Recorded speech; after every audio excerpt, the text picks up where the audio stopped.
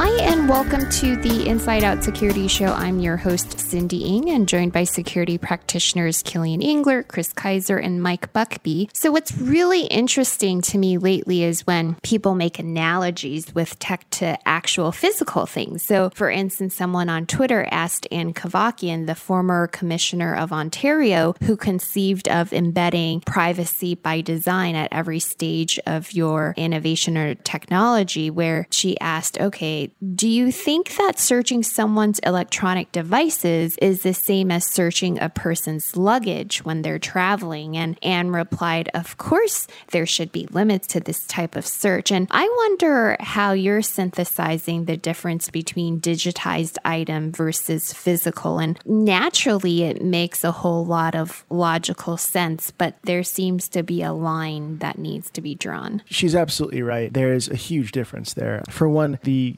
contents of one's luggage are at best a very small snapshot of a person.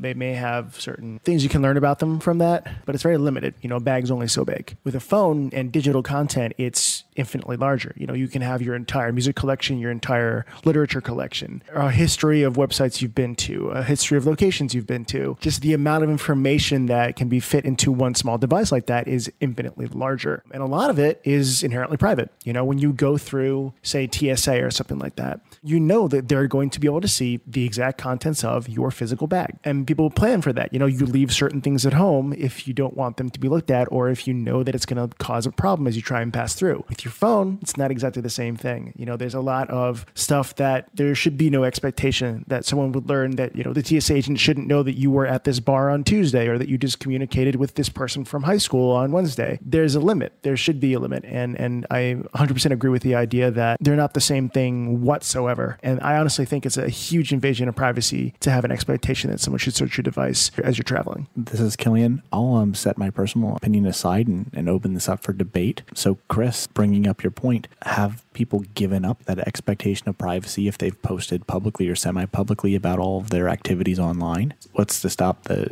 TSA agent from popping open Facebook on their laptop and searching there, given the fairly lax privacy controls a lot of people implement on their profile and post publicly? Sure, I can address that. I'll agree that if somebody intentionally goes and shares that information with the world publicly, then sure, they've given up the right to privacy because it's been their intention to make it public. Whereas if you were to say open up the Google app and if you have a phone that Google Maps, for instance, has a history of your location, that's not public information. That's information that Google may know about you, that you have control over whether you delete it or keep it or whatever, but you didn't say, hey, everyone, take a look at every location I've been to in the past month or so. Take a look at there's no public Google page for where Chris has been, unless Chris decides to go on, say, what was the name of this site? Swarm. Yeah, there's a limit there. There's a line drawn of what I choose to share and what I don't choose to share. Hey, this is Mike. I think, what's been discussed so far is perhaps more philosophical. I think there's just a practical aspect to this, which is that when you're giving up the right for your luggage to be searched, it's with an intent. The intent to be safe, on the plane,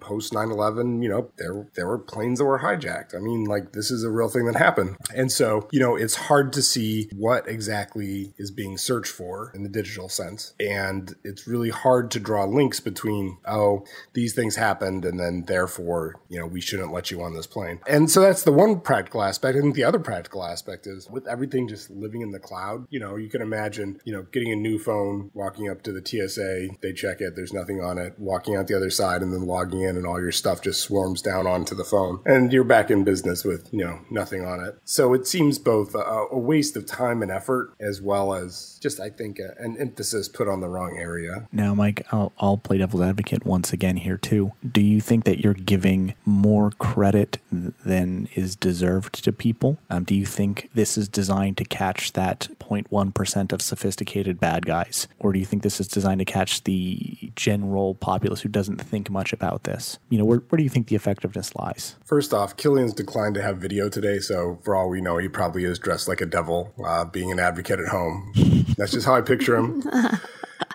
This could be a voice modulator. We're not sure it's even Killian, are we? This could be a sophisticated. Yeah. So I'm trying to come back from that image. I think that there is a very ill-defined role for TSA in general that, and this has come out in other cases where, TSA, they're really about, keeping, the transport safe, and all the different forms and how everything else works. They are not charged with, say, enforcing trade policy or, other criminal things. So if they see something, they should do something. And it gets to be a real weird situation when those things come up. And this sort of feels like that this is ill-defined enough what their role and responsibilities and what they're searching for is, that there's too much gray area. There's too much area where if something's personally objectable to someone, or this gets into an area that, people weren't expecting, and, a traveler does something, reacts in a bad way, then they get in trouble. Like, it's hard to know the intent and the rules around this. As we talk about privacy by design, digitized items, we're approaching the 1-year anniversary of GDPR, and there are growing concerns with the spotlight on Ireland, because they're the lead regulators, that they're not enforcing the law. And even before GDPR became law, people were concerned with how do you enforce something like this. And so my immediate reaction is this is the perfect example of why InfoSec is considered a compliance industry or job. And it's not like I can nominate Killian to take charge of the GDPR and put everyone in their place. What are your thoughts as to the tension between data privacy, enforcing it, and the politics? That's sort of the underlying tone, it feels like. Well, that's why I'm wearing my devil's outfit here with my little red horns and my poker, because everybody loves GDPR so much, and I'm just waiting to give out some fines. In the article, I think they made a big point is, the tech industry did score a gigantic win by regionalizing where enforcement would take place. And as soon as you marry some type of financial incentive, like for Ireland, having the jobs or having the headquarters there, and all of the tax money and other breaks that lure companies there, as soon as you marry that together with an enforcement, it's kind of a natural human process to not want to bite the hand that feeds you. I feel like it's a loophole in many senses, but I still think that the rest of the EU can probably take action even above and beyond it. I mean, they mentioned that Germany could no longer ban Facebook from certain operations because Ireland let them skid on the enforcement, but there's got to be other actions they could take against them if they decided to violate it, because it's the EU, not just Ireland and friends. I think we should probably preface all this by saying we are not lawyers. And I think what this really gets down to is a legal maneuvering on both the parts of the European government and these large multinational tech firms. And I think in terms of the public perception, I think there is a perception of, well, if the GDPR is not, passing out giant fines, it's not working. And I don't think that's the case. I think it's really done a tremendous job of just getting people to think about, and by people, I mostly mean companies and in a lot of cases, marketing firms and everyone else who's dealing with PPI, to really think about, do we need to keep this data? Can we get rid of it? And it's really changed the conversation on that, separate from any actions. Then there's a whole level of, I'm not sure what the proper legal term is, but let's call them suggestions, that if there's a complaint and, an investigation from one of the regional authorities, if you go ahead and then fix things as someone who's been investigated, then there's not a fine, that they just want things fixed, which strikes me as very pragmatic and what we would want, that we don't want necessarily big flashy fines to be put out, to mom and pop places. And what we really want is everyone to take this seriously and everyone to, safeguard data the best they can. And then at the very tippy top of all this, we have the situation like Facebook, where they're embroiled is probably the best word in all sorts of actions across the EU. I know France also, CNIL, their authority has taken action against them. And so I don't know if it's exactly so much a situation of choosing the least restrictive, the different geographic areas and going there, as much as, all these things are happening in coordination. There is a deliberate effort not to just pummel companies from every single country. And that in general, even without the big fines, I think this really has, pushed for change in a positive direction with data retention and privacy. And now I'm going to put on my little halo so I can fight Killian. here's another example, or you can say conspiracy, of how people think that YouTube worked to kill off Internet Explorer 6. So the article brought us back to 2009 when Google acquired YouTube, and there was still a bit of mistrust, and people who still had old access could bypass the new process of code reviews and testing. And when the legacy YouTube workers decided to show a banner to Internet Explorer 6 users that YouTube would phase out support for their browser soon and should use the other ones instead. Curious, what do you think about this conspiracy? The message that they had to change their browser, some of the concerns were around which browser they listed first as the replacement, which people thought at first was, they were pushing Chrome a little bit hard because it was a Google product. It turns out that was actually randomized, so, no issue there. This doesn't strike me as that strange, this whole scenario. Like, I get why you'd want to phase out old browsers. I mean, the same exact thing happened with Flash. Nobody uses Flash anymore, and for very good reason. There were security problems. It was a legacy, product. Over time, these things definitely needs to either be improved or go away. I mean, we have the same kind of mindset with a lot of, server technologies. Old versions of Windows Server, you probably shouldn't be using them anymore because the people who make them, they're not going to patch them, update them, fix them, and there can be real security issues with that. I don't know. I don't see a huge issue with how this was done. Maybe I haven't read the article wrong, but it's an interesting way to make the change, kind of pushing a little bit to have a site with that much clout be instrumental or like a driving force to why somebody would need to change their browser. I don't know. What do you guys think about this? I'm old. I'm an old person. I've been a web developer for a long time, so I remember these days. I remember having to deal with IE6 and what a giant pain it was. So from that view, this seems incredible to me, and I'm so thankful for them for doing this. Like, even more than just like, oh yeah, it was okay. No, this was great. Good for these people. How I look at it now is very much along the same lines of like, hey, you should do your system updates. You should do your system updates to update from the old versions of things that are broken and have known issues. And all across the board at every level of the stack, this is one of the key things that individuals listening to this and that we can do is that,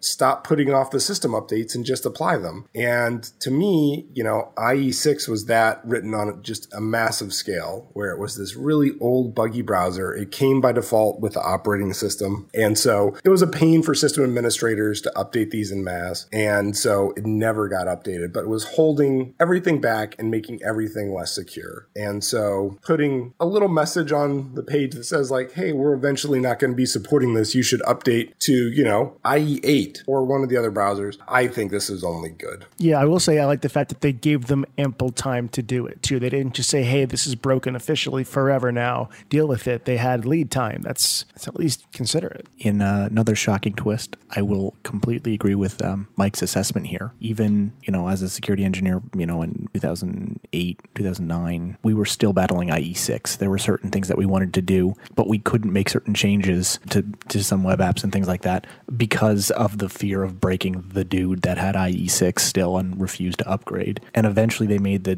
decision that the risk simply was not worth it to keep maintaining, insecure practices, even going back to like old encryption standards. The browser couldn't support, modern encryption technology and things like that. It wasn't worth the risk. So I think it did nothing but good, to echo Mike, in terms of putting that up there. And again, it was a gentle encouragement to kind of just get the word out to people. It was not really disruptive. It was not malicious. It probably did a greater benefit to security than a lot of things. It stressed out the corporate lawyers, though. But it helped their PR team. So this is kind of a follow-on to this, because I think if there's a danger in this, it's looking back and saying like, oh, well, this was all great. We're happy that was in the past. We don't have to worry about things like that anymore. Because I do think this was right at the time when people were coming to grips with like, oh, the always internet connected, life cycle of everything, and that there's going to be continual updates to everything, and that's how it works. So I actually had a friend who was in a similar situation to this recently, which is that he is one of the co-founders of a podcast hosting service. And he found out that older versions of Android have TLS, which is like the SSL search stuff for connections, that it doesn't match up with the new TLS 1.3.